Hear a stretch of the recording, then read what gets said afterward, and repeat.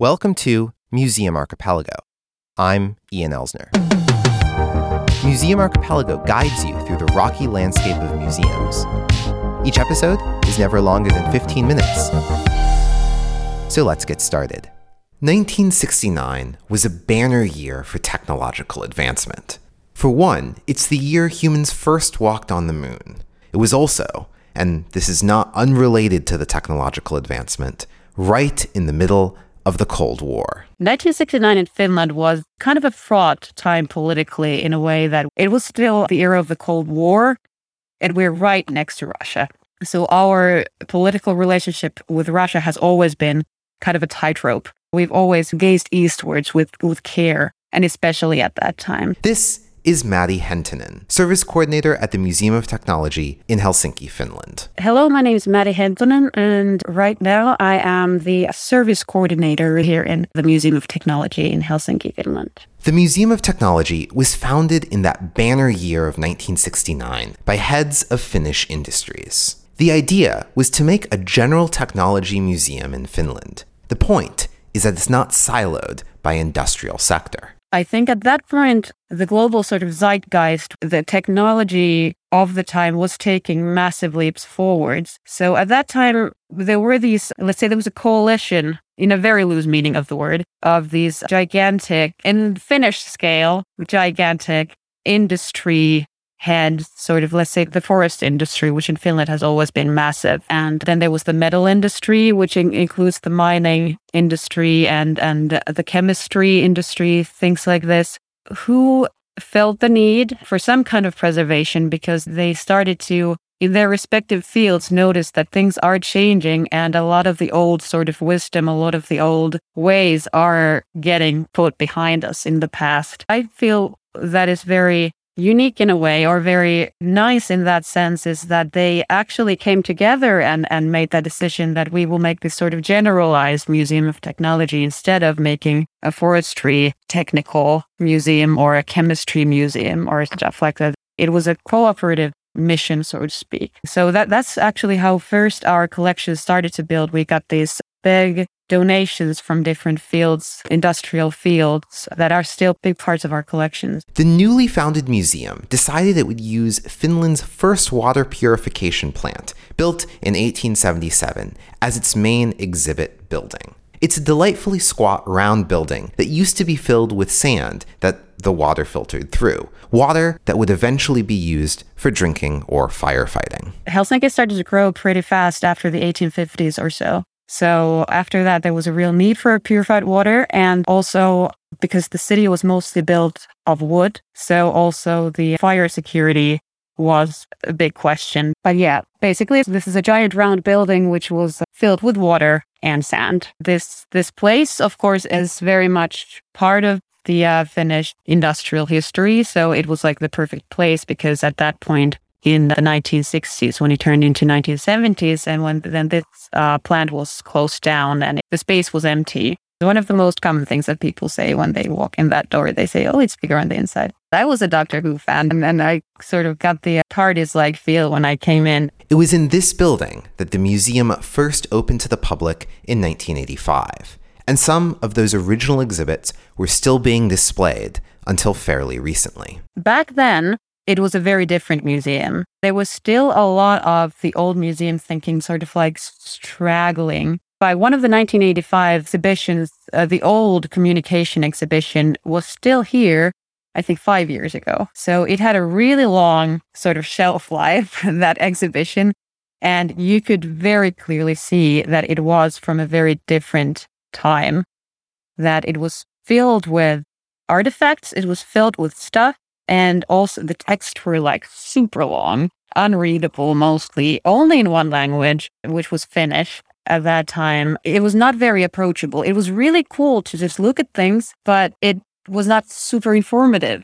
You got to sort of guess, what is this? And then there was a lot of this like wall of text somewhere that you had to go and find to be able to connect the artifact with the text. As we know, then the whole museum thinking around exhibitions has changed drastically. Today, with the new exhibits, the museum features much shorter informative text in 3 languages: Finnish, Swedish, and English. As the Finnish industry has changed, so have the exhibits. Giant machines used for forestry and mining share the open circular space with the tiny cell phones made by the Finnish firm Nokia, and interactive touchscreen exhibits that teach the basics of computer programming. Visiting the museum in 2021, the Nokia cell phones look impossibly out of date. In a way that history tends to compress itself, a phone from 15 years ago looks almost contemporaneous to a TV camera from 50 years ago. But it wasn't that long ago, before the arrival of the iPhone, that it seemed like Nokia phones, proudly designed in Finland, would continue to be ubiquitous. Everybody had a Nokia phone at some point, and all the movies were... I remember when The Matrix came out, and they had their phones and everything. That it was like it was everywhere. And I think we're sort of still in that mind frame, even though Nokia has kind of declined from that. But the way the museum approaches the gulf between past, current, and future technology is fascinating. The museum knows that even the most futuristic technology will one day be history. The past, the present, and the future are all equally important. I think the Museum of Technology is in a special position in that sense that technology changes so incredibly fast right now, and has been doing that for the past 100 years or so in Finland and everywhere else too. So we actually really need to be able to preserve the present and also stay one step ahead of the curve, so to speak, so we can guess what's going to happen in the future, so we can start the preservation of those things, so that we can sort of in the future have a comprehensive set of material remains in our exhibitions and in our collections. And I think that is one thing that we really want to also for other people to see in our exhibitions, that museums are not all about the past. Museums are not all about the material remains of the very old age. It's also about what happens now and what's going to happen tomorrow, because all of that is going to turn into history at some point. The museum is a museum of technology, not a museum of industry.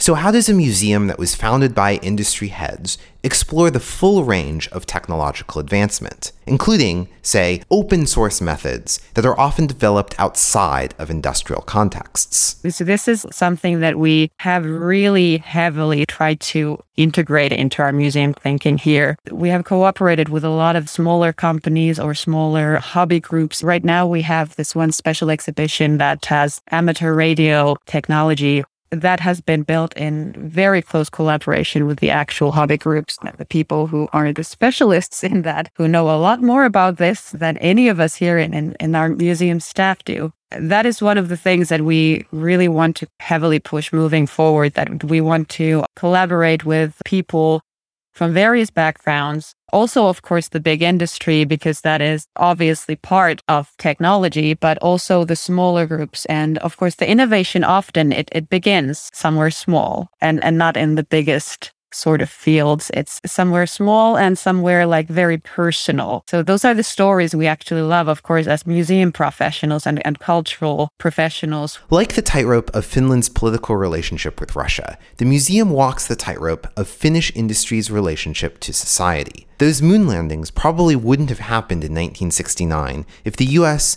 and the USSR weren't locked in a Cold War. We come clean with the fact that industry is a big polluter. Many of the things that have been done in this field and are still done in this field are incredibly harmful for the environment. So I think our stance in that is like basically acknowledging that fact, and recycling is a theme that comes up in several different exhibitions that we really want to lift up. In Finland, the recycling part of everything has been going on since after the war because of the war reparations that we had to pay to the Soviet Union. The after-war years were desperately poor in Finland, so everything kind of had to be recycled, and we had to get really innovative about recycling. But still, the parts that come from industry, because consumers, we can only do so much. But one of the really big things about being environmentally friendly is that we get the big industrial movers and shakers to understand that they also need to recycle their industrial waste, which can be incredibly harmful, and they get such vast quantities of that. The museum features a giant claw used to pick up and process metal scraps,